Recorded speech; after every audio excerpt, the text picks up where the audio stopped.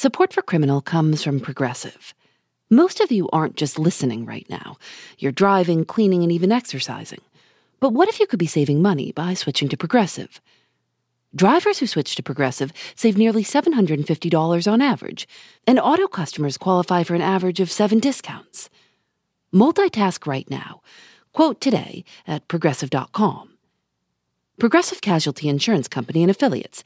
National average 12-month savings of $744 by new customers surveyed who saved with Progressive between June 2022 and May 2023.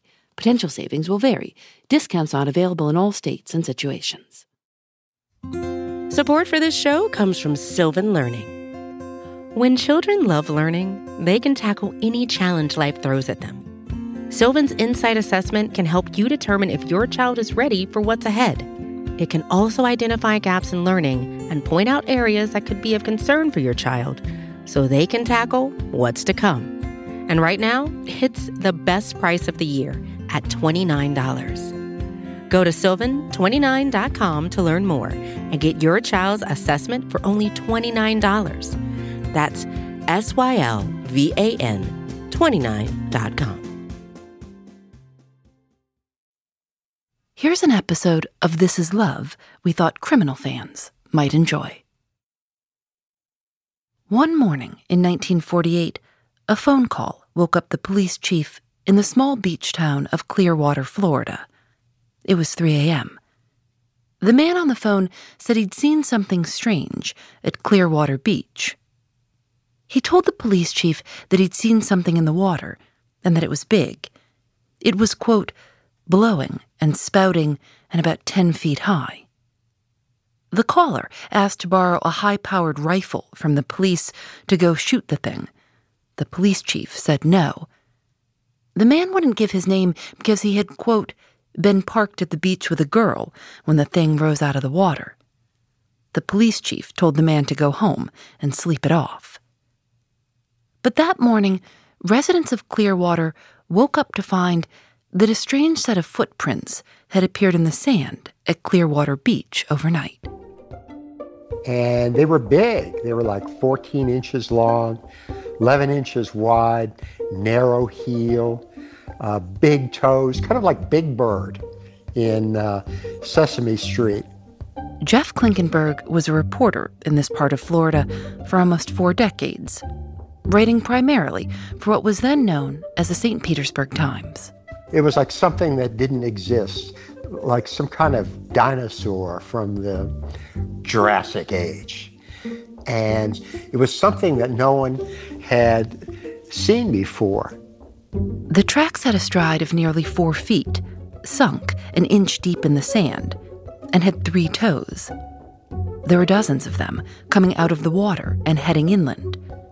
One man who'd come out to the beach for his usual morning swim told a reporter, "I saw those tracks leading from the water, then returning to the water, and I thought that I was going crazy. I think that people should be told what it is. If it's anything dangerous, then we should be warned. I've never seen anything like it." A crowd started forming on the beach to look at the prints. Some people thought they might have been left by a bear. One man told a reporter that there were large crocodiles in the salt marsh to the south, and that they could have somehow gotten north to the beach. Some people said it was a huge sea turtle looking for a place to lay its eggs.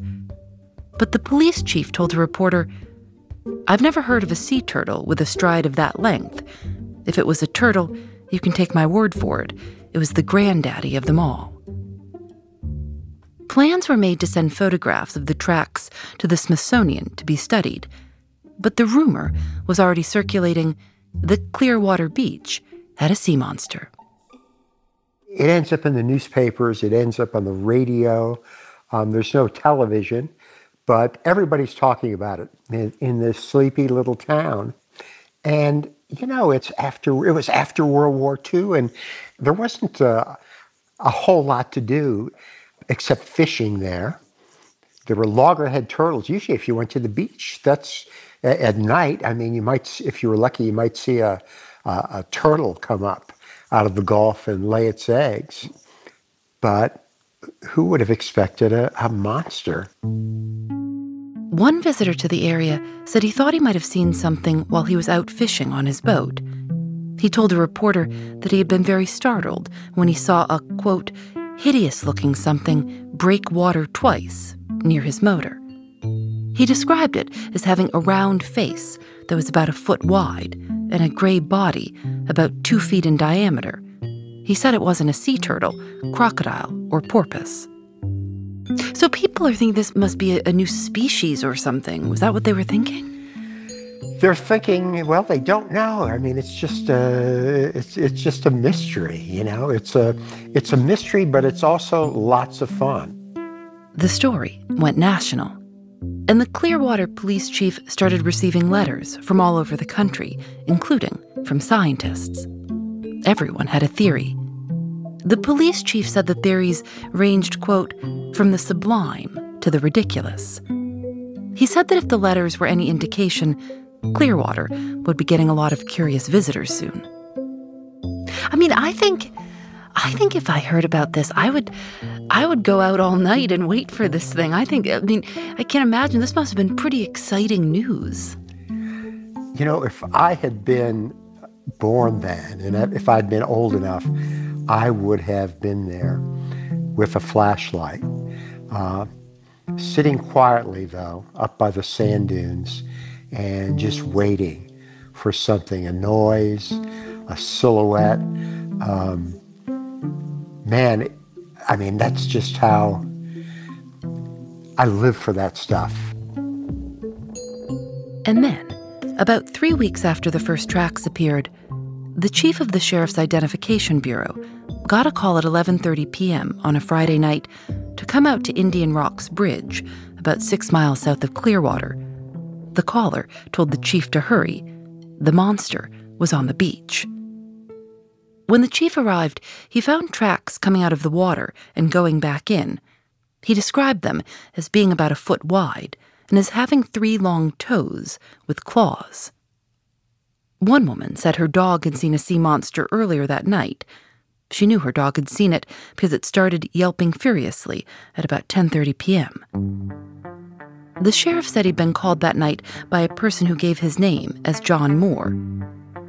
Residents said the ghost of a man named Moore had been hovering around the beach since he had been killed there in an accident.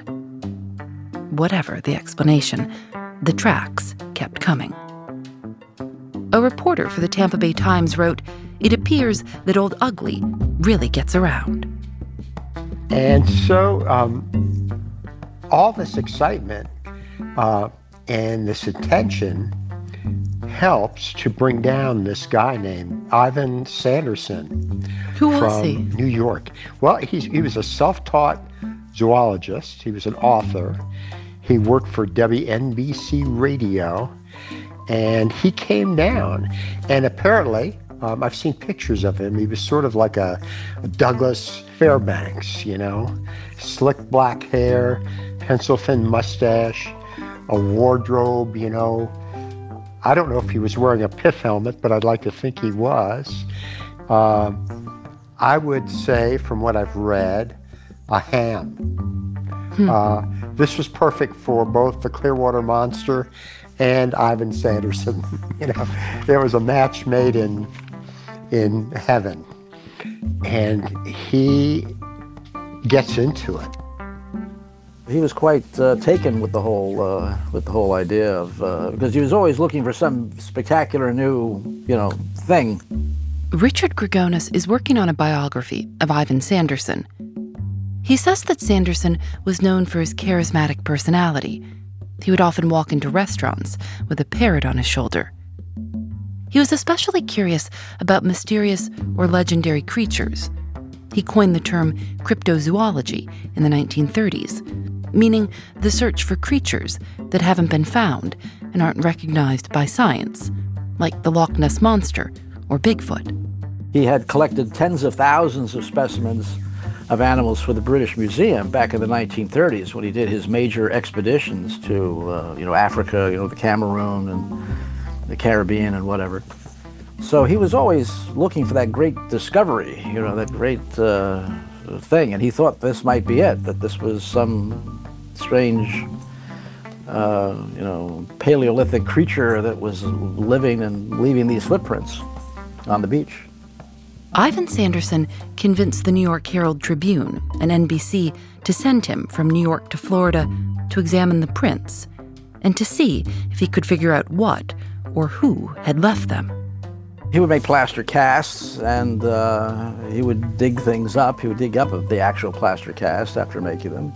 He had an aircraft and a pilot. He was flying around looking for additional tracks, and nothing extremely sophisticated. I mean, it didn't have, there weren't any electronic, devices for, like sonar or something. He would look for the actual creature.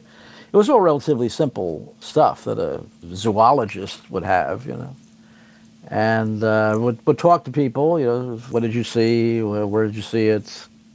He concluded that the creature was probably generally unhappy based on its wandering path. He said it was probably lost. He noted that, quote, the general impression of the imprints is one of remarkable pudginess, and that one of the toes seemed to incline slightly inward, indicating, he said, that the tracks could not possibly have been man-made. And he simply, through the process of elimination, decided they were giant penguins. No giant penguins were ever seen, and eventually Ivan Sanderson just went back to New York. The tracks reappeared every once in a while, and people in Clearwater would start talking all over again, excited that the monster had come back to visit. But anytime it was being discussed and anytime there was any kind of a story on it, he would just have the biggest grin on his face. Dad was the most unassuming guy, and he was the last person that anybody would have ever expected such a thing out of. My name is Jeff Signorini. I'm from Clearwater, Florida. Spent most all of my life there. Tony Signorini was my father, and he is also known as the Clearwater Monster. I'm Phoebe Judge, and this is Love. Even to us kids, as we found out about it, it was like, really, Dad? Jeff Signorini's father grew up in a little town in Pennsylvania, Monongahela, where he met and married Jeff's mother in 1942. He joined the Air Force as a flight engineer during World War II, and when the war ended, the two of them went on a 2-week vacation to Florida. And then we're intending on going back to Monongahela. And at the end of 2 weeks, Mom said, hesitantly, she said, I guess we better start getting things packed up, huh? And Dad's answer was, why? I'm not going anywhere, are you? And they never went back. They lived in Florida the rest of their lives. Tony got a job working at an auto shop there called Auto Electric with a man named Al Williams. Al was a great guy. He was, I guess, a curmudgeon would kind of be about the best description of him as I saw him as a child in my years growing up around. Al Williams had this reputation of being kind of crabby, but as far as Tony was concerned, Al wasn't crabby. He was very funny, and he liked practical jokes. And Dad, I'm sure, was his willing accomplice on a lot of the things. Some of the ones that I'm aware of was they had at one point snuck a horse into a holding cell in the police department and actually gotten it locked inside, left, and just waited for it to be discovered. Wait a second. Wait. Uh-huh. How did they do that? I don't know. Now, this must have been a different time because... Oh, yes.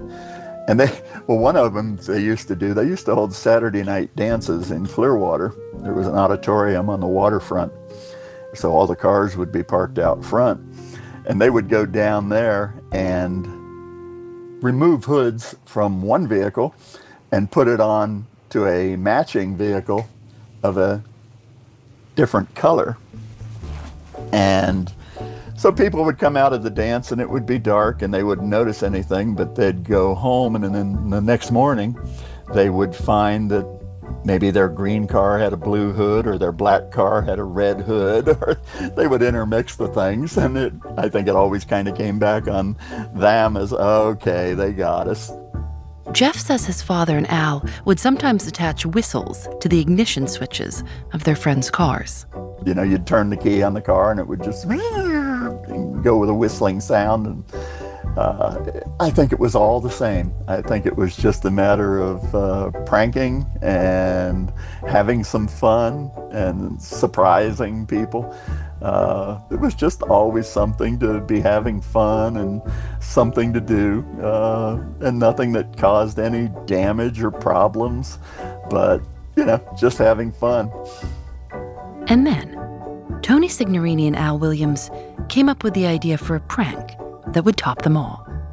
About 1947, Al had seen a photo in National Geographic's of a fossilized dinosaur footprint. And he was looking at it and he showed it to Dad and he said, "We could have some fun with this."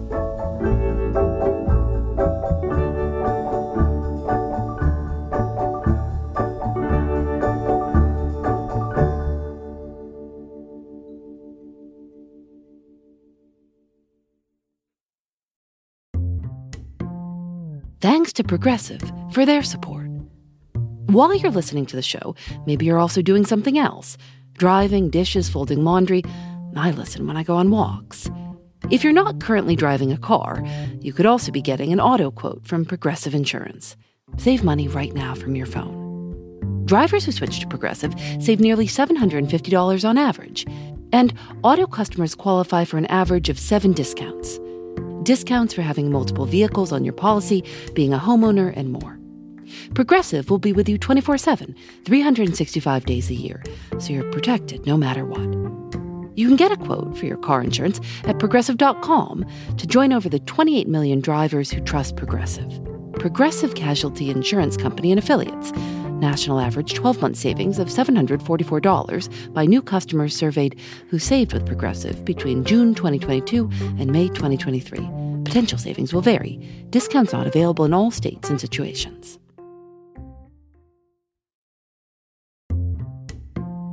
Support for Criminal comes from Factor. After a long day at work, sometimes the most convenient dinner option is ordering takeout. But if you make a habit of it, it can get pricey. Factor offers restaurant-quality, ready-to-eat meals delivered right to your doorstep. Factor's meals are both nutritious and tasty, and you can choose from more than 35 different options weekly. They have a variety of meal types to fit your needs too, like keto, calorie smart, vegan, and veggie, and more, with plenty of delicious add-ons also. I've tried Factor meals myself. Lately, I've enjoyed their shredded chicken taco bowl and Thai roasted vegetable green curry.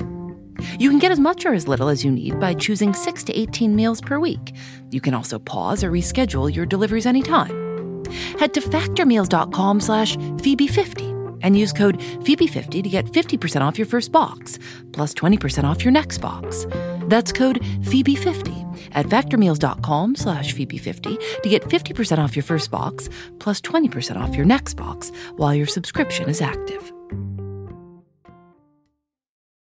So your father and Al said, "What do you think about this idea?" And your father immediately said, "Why not?" Yeah, I think so. How do you make monster feet? I mean, I'm just trying. What is the blueprint for monster feet? Well, I think they just worked from that image in the photo of an imprint of a dinosaur foot, and they drew it out from there, and it was really intricate as far as how they did it. I mean, they had the 3 toes, they had claws on the end, which were just a part of the cast, so it made it look like there were claws out on the end of the toes. It was made so that it actually kicked sand up at the back like it would when you'd take a regular footstep in sand.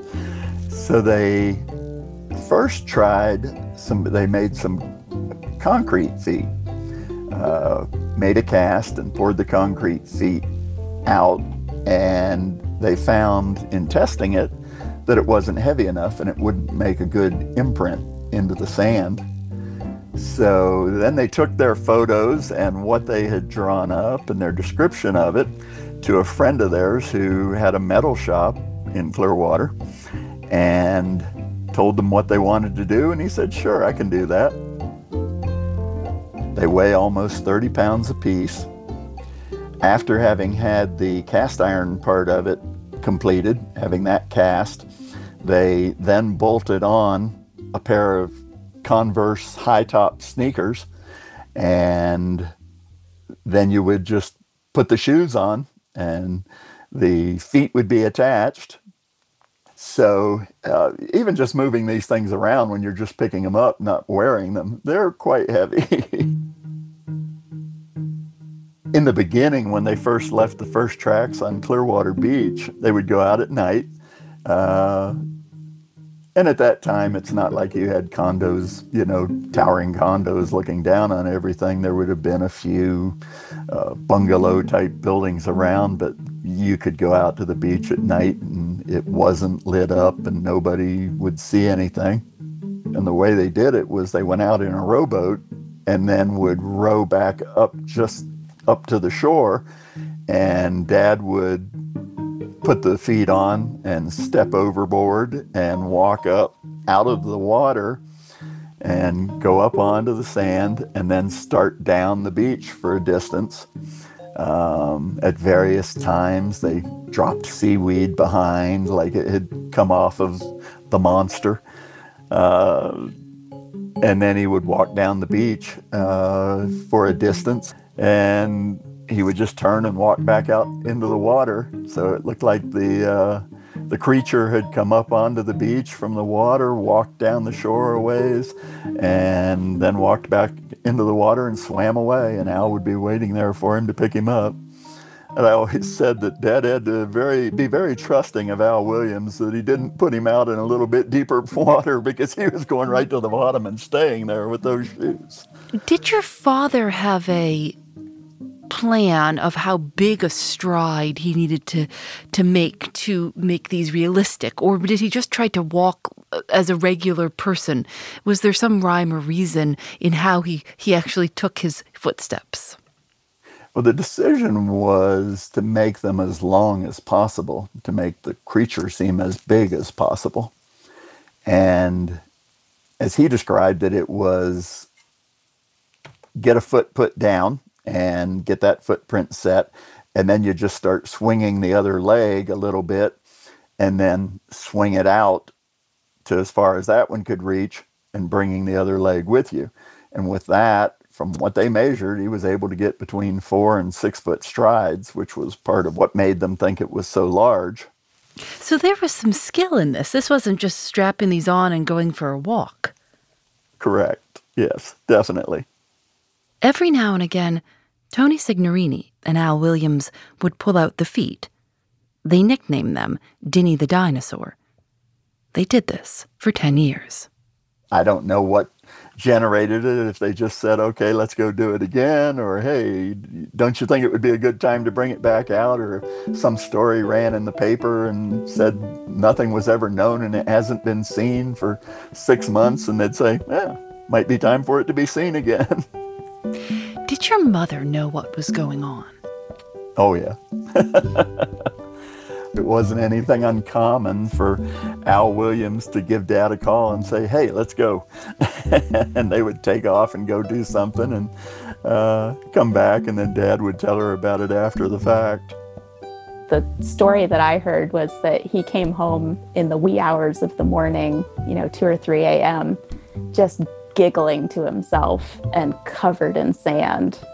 Tony Signorini's granddaughter, Alyssa Shimko. And she knew something was up, obviously, because that wasn't normal behavior. But I think she just found it entertaining to know what was going on with them. Did you know your grandfather well? I did. I spent a lot of time with him growing up. My grandparents' house was maybe a couple miles from where my family lived. And so I grew up there. And I remember the monster feet being in this like wooden crate underneath one of the workbenches at the shop, just out in the garage. So it was kind of an open secret in that sense that they were just sitting there and that we knew about it. But it also feels like just a kind of cool family thing that makes me feel like I can do cool stuff or do silly stuff. And the important thing is always just to try to make other people smile. The family kept the secret for 40 years. And then Tony Signorini decided to let everyone in on the joke. Al Williams had passed away, and it was Tony's secret to tell. He invited a reporter to the auto shop and pulled out the feet, which were still in their box under the workbench.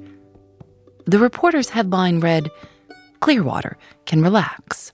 Monster is unmasked." Do you think he was proud of it?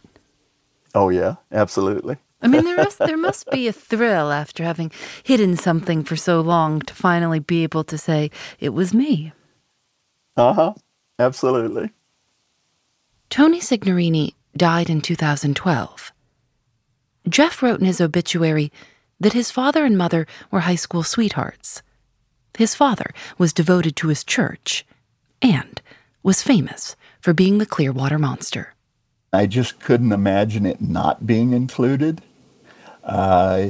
It was a part of who he was. All the other things that were in there about his service in World War II and what he did and where he worked and how involved he was in church and everything, those were all true. Those were all the primary parts of his life. They were all the things that were so much a part of him and the man that he was. But so was Denny the dinosaur. It was an alternate thing that could not be included. It was something he took great joy in. I don't know about pride, maybe pride, but mainly joy in the entire episode and the fooling of everyone with it. And it was part of him, and it had to be part of his story. The last line of Tony Signorini's obituary reads, "Men like him are few indeed." Do you think of your father when you pull a good prank? Yes, absolutely. Anything that's done, that's the, he became the guidance to things in that way. Jeff Signorini has inherited the huge cast iron feet that his father once wore. And he says that now that the secret is out, at least 2 historical groups have asked him to donate them, but he's hesitant to let them go. He wanted to keep them. It was a family kind of a thing. I have them. It's a part of him. It's a connection to Dad.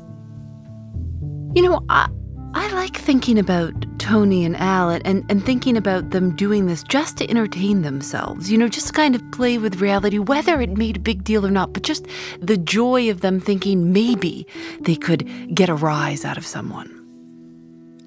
Yes, and it must have brought them great joy to, the next day to talk about what they'd done the night before and just to relish the stories in the newspaper or what they heard on the radio. Journalist Jeff Klinkenberg. And then even better, people who then made the claim that they had actually seen the monster out on the beach. That must have been very satisfying. What is it about a great prank that we love so much? I mean, there can be so many things going on in the world and tons of technology and people have attention spans that last 10 seconds now, but still there's something about a great prank that seems to wipe that all away and that everyone will stop to hear about a good prank. And the thing about that prank in particular, first of all, it wasn't cruel. It wasn't like a prank at the expense of somebody else. it was just one of these things that gave people some excitement and I would say joy. Just this idea, I live in this world, nothing happens, blah, blah, blah. And suddenly there's something outlandish. It was just fun, it was fun. Pranks are fun. And you're right. I mean, especially now, a lot of mystery has just disappeared. Most of us think we know everything. Of course we don't, but we like to think we do. We have access to all this information. So it's really kind of funny when something can knock us for a loop. It's the stuff that makes life worth living. It is. It lets you, it gives you a sense of wonder. It makes you curious as to what it's all about. It keeps you looking for the answer. Seeing this one from the inside, I feel that way. And when I see something else from the outside, I feel that way. When it's just something that you can't figure out. We have so much information anymore and so many variations. So when something is just, it's neat in its own way, yeah.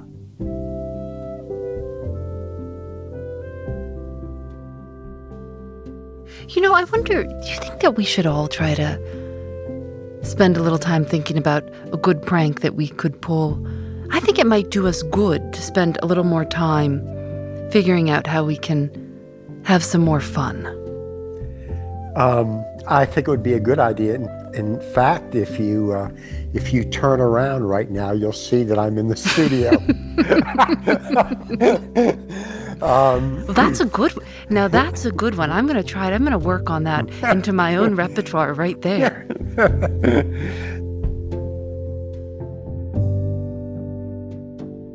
This Is Love is created by Lauren Spohr and me. Nadia Wilson is our senior producer.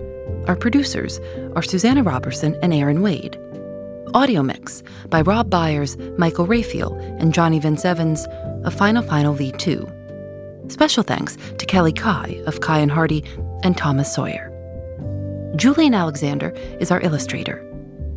You can find out more about This Is Love at our website, thisislovepodcast.com, or on Facebook and Twitter at This Is Love Show. This Is Love is recorded in the studios of North Carolina Public Radio, WUNC. We're a proud member of Radiotopia from PRX, a collection of the best podcasts around. I'm Phoebe Judge, and this is Love.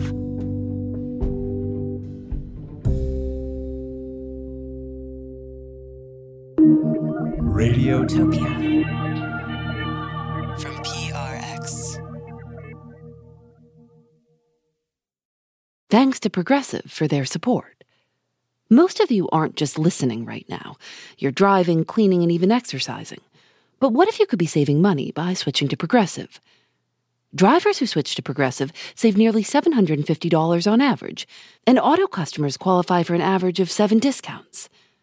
Multitask right now. Quote today at Progressive.com. Progressive Casualty Insurance Company and Affiliates. National average 12-month savings of $744 by new customers surveyed who saved with Progressive between June 2022 and May 2023. Potential savings will vary. Discounts not available in all states and situations.